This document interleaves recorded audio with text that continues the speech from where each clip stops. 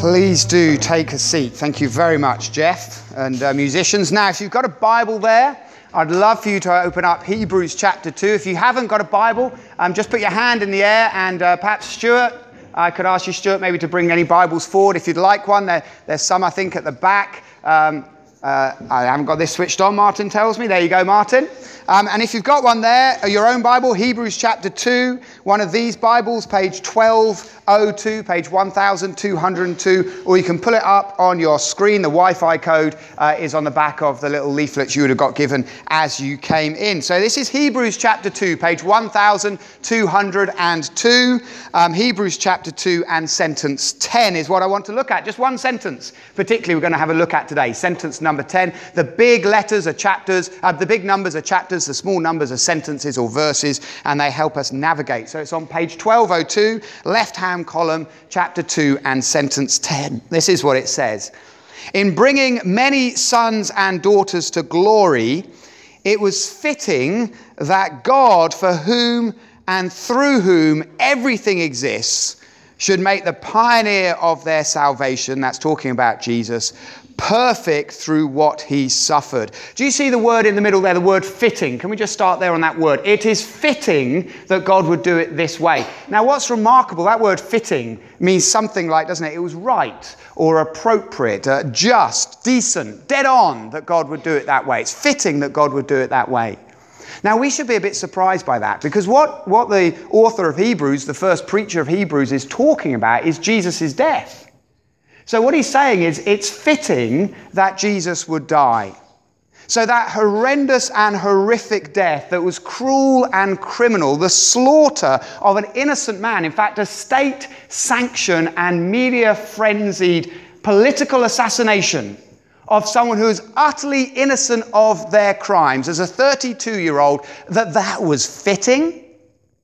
Fitting? If you read about that in the newspaper, and we read stories like this, don't we?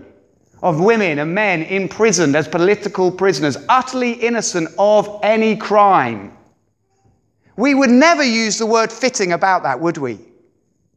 We would use the word, it was disgusting, abhorrent, horrific. And yet, he uses the word fitting. Now, why on earth is it fitting that Jesus should die like that, an innocent man in such horrific and criminal circumstances? In fact, just come with me for a moment, because as we get what the context of this sentence, as we realize what the original speaker has said prior to this sentence, it actually escalates our unease with that word fitting. Because if you were here a few weeks ago when we were looking at chapter 1, we realized that he began by saying a couple of things in chapter 1. Firstly, he began by saying that Jesus was not a prophet. Now, prophets were pretty big men and women. Prophets were a pretty big deal. And yet he starts by saying, look, Jesus is not a prophet. He's so much better, so much bigger, so much more spectacular than a prophet. Chapter 1 and sentence 1, it says, in the past, God spoke in many ways at various times through the prophets, but now he has spoken through his son Jesus, who is the exact representation of God and the radiance of God's glory. Jesus is not a prophet. And we reflected a little bit that kindly but clearly our Muslim friends and colleagues, we need to help them to realize that Jesus is not a prophet. But then second, in chapter 1, he said, secondly, that Jesus is not an angel. As spectacular and awe-inspiring and awesome as the angels are, Jesus is not an angel. In fact, Michael and Gabriel and all those legions of warrior angels that appeared at Jesus' birth bow down on their face. This morning, they are on their face in submission and praise of Jesus. Don't believe me? Just look back at chapter 1, sentence 6. Why don't you flick a page back in your Bible or roll your screen, chapter 1 and sentence 6. And again, when God brings his firstborn, another code for Jesus, into the world, he says, let all God's angels worship him. The angels are praising Jesus. And again, kindly and clearly, with our friends and colleagues who are Jehovah's Witnesses, or when the knock comes at the door, we need to persuade them and show them that Jesus is not an angel. And so who is Jesus? Well, the amazing conclusion of chapter 1, if he's not a prophet as great and wonderful as they are, not an angel as spectacular and celestial as they are, who is Jesus? Look at chapter 1 and sentence 8. But about the Son, more code for Jesus, God says, your throne, O God, will last forever. About the Son, about Jesus, he says, your throne, O God. God calls Jesus God. Do you see that there? So the remarkable thing about chapter 1 is it elevates Jesus as high as is possible. He is God himself, above the prophets, above the angels, the creator God himself. In fact, chapter 1, verse 2 and 3 say that Jesus creates the universe and made it all. Now do you see the shock of chapter 2? The shock of chapter 2, sentence 9. Do you see it there where it says, but we see Jesus, we see this amazing Jesus, this Jesus who is God, the Jesus of chapter 1. We do see Jesus who was what? Made lower than the angels. The one who is above the angels and above the prophets. God himself is made lower. The creator of the universe is born in the squalor of a borrowed stable, from creator to cradle, and then a carpenter with blistered hands and thick forearms and a crook back from so much bending over, and then he goes to the cross and he dies, and then he's a corpse in a grave, but he's the creator God. Do you see the scandal of that? Do you see that in chapter 1 it's divinity, in chapter 2 it's humanity, in chapter 1 he is majesty, in chapter 2 he's man, in chapter 1 he's the creator, in chapter 2 he's a corpse.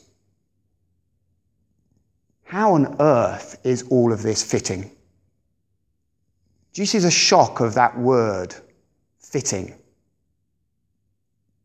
How on earth is it fitting that the beautiful, abundant, generous, powerful creator of the universe, Jesus, God himself, would be mocked and spat on, would have a crown of thorns. Those thorns were about 3 inches long, as hard as iron. Jesus would have been forced on his knees in front of a soldier who would have worn kind of reverse boxing gloves made of thick leather and pushed all his weight down on that crown until those thorns wouldn't have just penetrated the thin flesh of Jesus' scalp, but into his very cranium, leaving fractures, spiderweb fractures of broken skull across his head.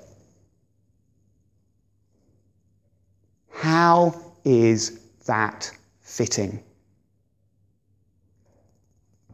Well, sentence 10 gives 3 answers. There's actually in the Bible a lot more than just 3, but verse 10, sentence 10, gives 3 amazing answers. Answer 1, it is fitting for our good as human beings. Whatever spiritual label you wear this morning, I'm going to try and persuade you to trust Jesus. It will be the best decision of your life. It is fitting because it's for our good. Secondly, it's fitting because it is for God's glory. It most actually displays God's wonder and splendor and awesomeness. And third, it is fitting for Jesus' fame. It most makes Jesus famous. Let's take each in turn, and there's quite a few applications, so come with me and be ready to hook the duck that's yours, okay? Hook the application that's yours. There's a number of them. First of all, it's fitting for our good. Look at the very beginning of sentence 10. We're just going to take each clause of sentence 10 in turn. It says, in bringing many sons and daughters to glory. Many sons and daughters. The very assumption behind that word is a son is not better and a daughter is not worse, or a daughter is not better or a son is not worse. Now, I know if you've got children, your children, like mine, will be constantly bickering about who's strongest, who's better, and all the rest of it. I know, but we know as parents, don't we, that they're all equal. There's no difference between them. That's what's behind that little phrase, you see, that all people are brought to glory the same way. That is fitting, that we are all on the same level.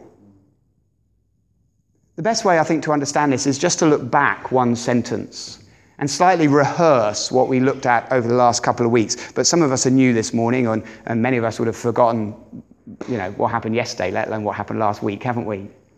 But if you look back at sentence 9, do you see the very end of sentence 9? It's again talking about Jesus' death. It says, by the grace of God, he might taste death for some people. Doesn't say that, does it, if you've got a Bible there? He might taste death only for those whose name begins with the first half of the alphabet. Or you come from a country where your skin is a certain colour. Or you speak a particular language. It doesn't say any of that, does it? What does it say? Taste death for everyone. The only way to access God is through Jesus and Jesus' death. It levels out the playing field. That's what's so fitting, you see. And that little word taste there, I do not like that translation. There's never going to be an Alex Harris translation because no one would ever buy that. But if there was, I would put the word scoff there. In fact, I bet if we read the 50 weirdest Bible stories, I bet this story has the word scoff there. Because that's what it literally means. The word taste there conjures up ideas of a little morsel. I'm going to say vol au vent for the third week running, okay? Like you're eating a little vol au vent. But the original word in the first language this is written in means consume and scoff and eat it all up and lick the plate clean. Our friends of ours came to visit yesterday. They'd come down from Lancaster. They came to visit us yesterday. Was it yesterday or 2 days ago? I forget. Friday. They came to visit on Friday, Nathan and Ruth did. And they stopped at an awesome pork pie shop. And they bought us 4 amazing pork pies. And one of our boys, I won't let you know which one of our boys was eating this pork pie, and it was very, very nice. And then I looked over him, and he's got the plate, and he's like this. Learned it from his dad. All right? Now, you would use the word here to describe that act. Every last crumb taken, just the plate cleaner than if it had come out of the dishwasher. Jesus has scoffed death. He's consumed it, devoured it. Every last crumb is gone. There is no death left on your plate. And that is the only way to defeat death, is to let Jesus eat it, scoff it. And that is so fitting, you see, because it makes us all equal. All totally equal. Friends, we strive as a church, and that means you, me, us as individuals. There's no one else who is this church other than us in this room right now. We together strive to make this perhaps the only place in your life where you are fully equal with everybody else. Whether you are used to the burdens of leadership and just being fed up of being the only one with that responsibility, or whether in your normal life, the rest of your life, you're down near the bottom of the slag heap, when you step into this community, we are just brothers and sisters. Because the only way to God is through Jesus' death. That's why it's so fitting, isn't it? That is why it's so fitting. And so there's no place for arrogance, a sense of functioning like I'm better than someone else, and no place for false deference, a sense that I'm not as good as anyone else. We're brothers and sisters, or in sentence 11, sons and daughters, or brothers and sisters in sentence 11. Family with Jesus, sentence 11. I can't wait till next week. I'm going to explode. My heart will explode next week preaching with sentence 11 and what follows. Brothers and sisters with Jesus. Amazing. Second reason it's fitting. First, it's fitting for our good. All people are brought to glory the same way, utterly equal, all on par. Secondly, it's good for God's glory. It's fitting for God's glory. It is the right, decent, dead-on way to display God fully. Look at the middle clause of sentence 10, if you would, if you've got a Bible there, or fire up your screen again. It said it was fitting that God, for whom and through whom everything exists. Everything was made by God. And everything exists to show what God is like, including Jesus' death. That Jesus dying, God himself dying on the cross, is the manner that most shows God as splendid, as glorious, as awesome. Let me unpack it and show it for you again by glancing back to sentence 9. Would you look back at sentence 9 with me? It says, we do see Jesus, who was made lower than the angels, God himself made under the angels, died on a cross for a little while, now crowned with glory and honor because he suffered death. Do you see the because there? Jesus is crowned with glory and honor, not because he rose from the grave and defeated death. He's not crowned with glory and honor because his teaching was so spectacular that 2,000 years later we're still adhering to it. He's not crowned with glory and honor because he's going to ride back victorious and reclaim his world. No, he's crowned with glory and honor. Why? Because he suffered death. His death is the reason he is given glory. And God is shown as glorious. Well, how on earth can that be? Well, the word glory There'll be an opportunity for a brain break now, and you can just relax the synapses for a moment. The word glory literally means the fullest public display of someone's excellence. The word glory, as we use it in English, means something like the fullest public display of what is excellent about someone. So when you're watching the TV and you're watching your favourite football team, I used this illustration a few weeks ago, didn't I? And your star striker traps the ball beautifully in the last minute, does a little shimmy around the last defender, sends the goalkeeper sprawling the wrong direction and crashes the ball home into the top corner, and you're listening to the commentary and the commentator says, "That was glorious, glorious, what a glorious goal!" What does the commentator mean? That moment showed publicly that striker's excellence and skill. That's what we mean, isn't it?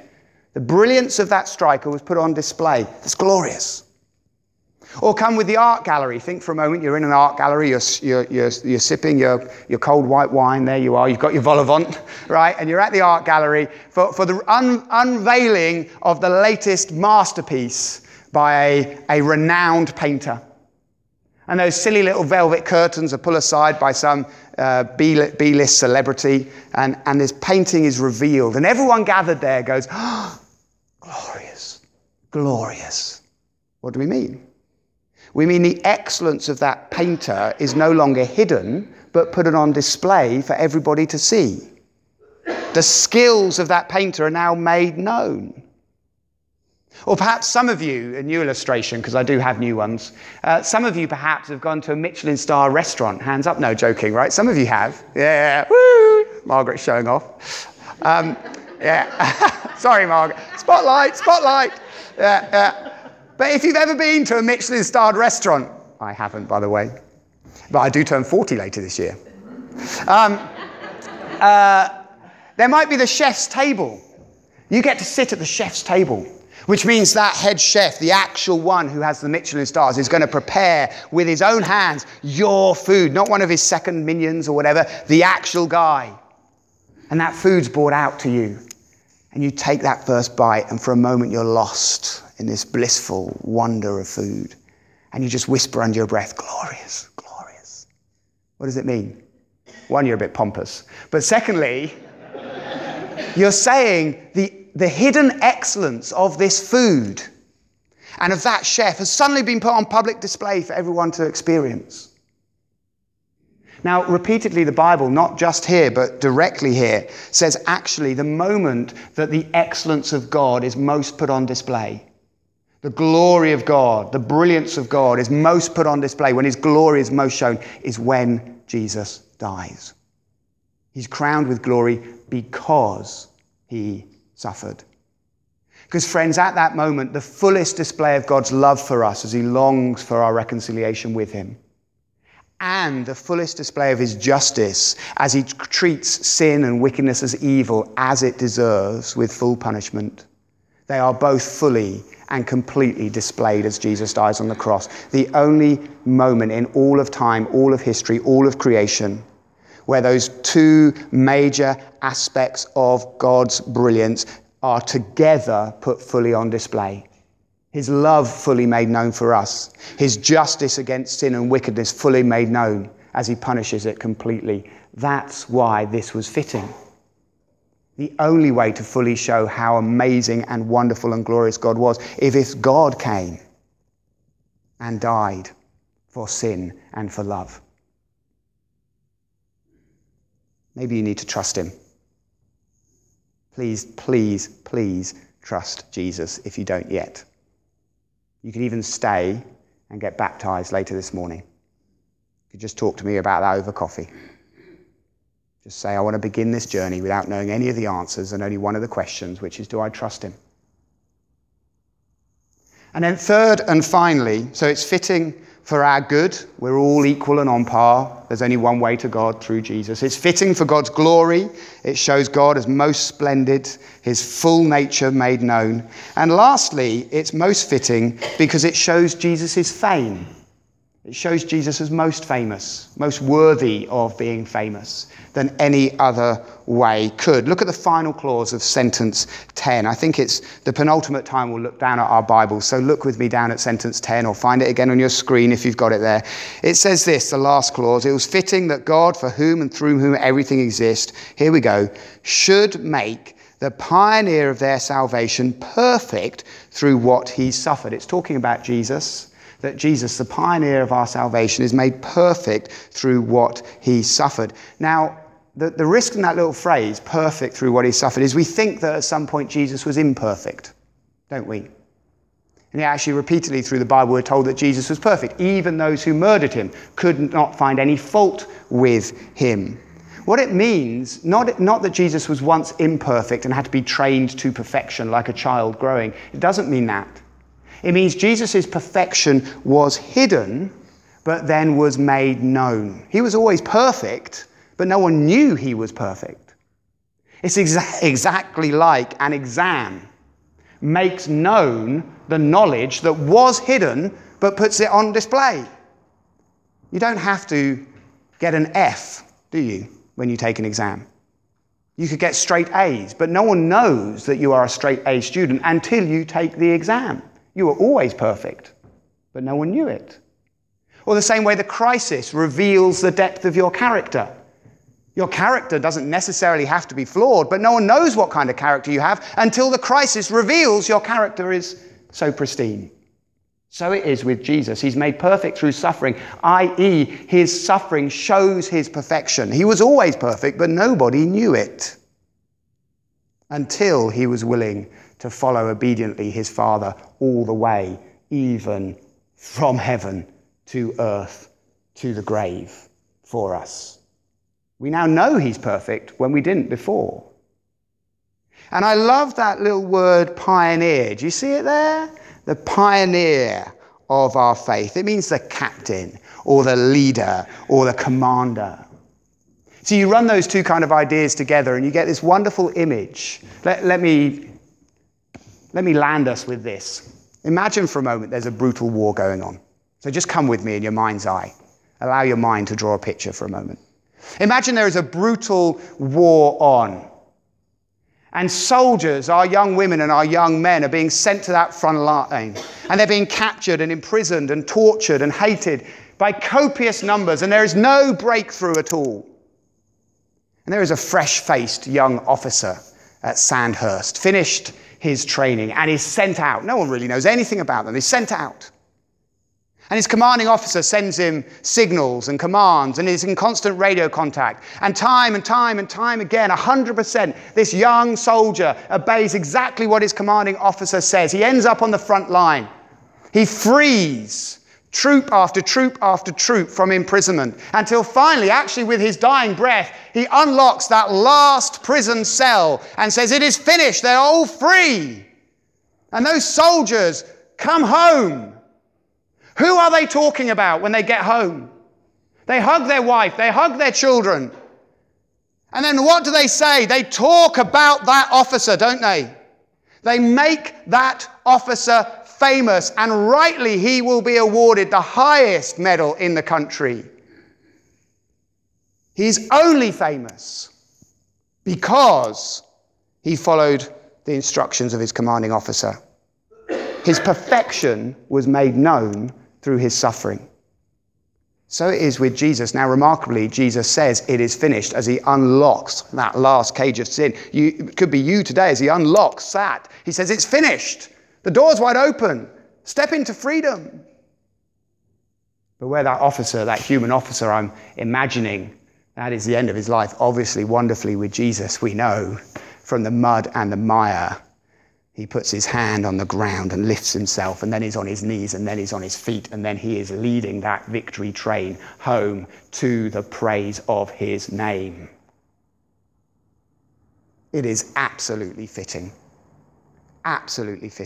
that Jesus should die on a cross. The creator of everything should live in a cradle, should work at a carpenter's desk, should die on a cross, should be a cold corpse. Absolutely fitting in God's economy. Because it's for our good. We are all on par. It's Jesus who does it and nobody else. You contributed nothing. It's good for God's glory, because as Jesus dies on the cross, all of God's nature, his justice and his love together are displayed. And it's good for Jesus' fame, because now we're talking about him. He was always amazing, always perfect, always obedient, always wonderful. Without his death, we would never have known. But now we do. Let me pray for us. Lord Jesus Christ, you are God. You are the appointed heir of all things. You made the universe. You are the radiance of God's glory. You are the exact representation of his being. You're the sustainer of all things by your powerful word. You are the purifier of sins, and you have sat down at the right hand of the majesty. And yet you chose to be made lower than the angels. You chose to be worse than a criminal. You were slaughtered in our place for our sin, and you are a corpse in the grave. And we praise you and thank you for your willingness to do that for each and every one of us. That because of that, the key has turned and we are free and we can step out and forward with you, our sin, shame, guilt, folly and foolishness behind us, now following you as our victorious commanding officer. We praise you and exalt you, Jesus. And we ask that our lips would sing it in our few last minutes together this morning, but our lips would only sing it to fuel our lives to live it, that Jesus might be displayed in all of his goodness and greatness as he truly is through us in this world. Help us as husbands and wives, as parents and grandparents, as those who struggle with money or sexuality. Help us men who find porn on the internet far too easy to click on, us women who use sharp and nasty words to stir hornets' nests. Help us to turn away from these things, because we know Jesus has freed us. Everything is done, and he calls us forward into newness of life. I do pray genuinely, because this is the amazing reality of your Holy Spirit, is by week by week by week, today, on Sunday, a new day dawns. And I pray, Lord, that today that day would dawn and tomorrow would bring the new things that you have in store for us as we seek you and to live for you. And God's people pray this in Jesus' name. Amen. We're going to stand, and Jeff is going to help us praise Jesus with a couple more songs. Somewhere in here we'll take our offering, I'm guessing, Jeff. Now that's just for our regular attenders or members who like to give in the old-fashioned way financially. So if you're a guest or with us for the first time, just pass that bag by. But let's really lift Jesus up. Let's really exalt him. I'm going to ask Kevin and Wendy to stand at the front. And if you'd like someone to pray for you, then Kevin and Wendy will be available here at the front to pray for you.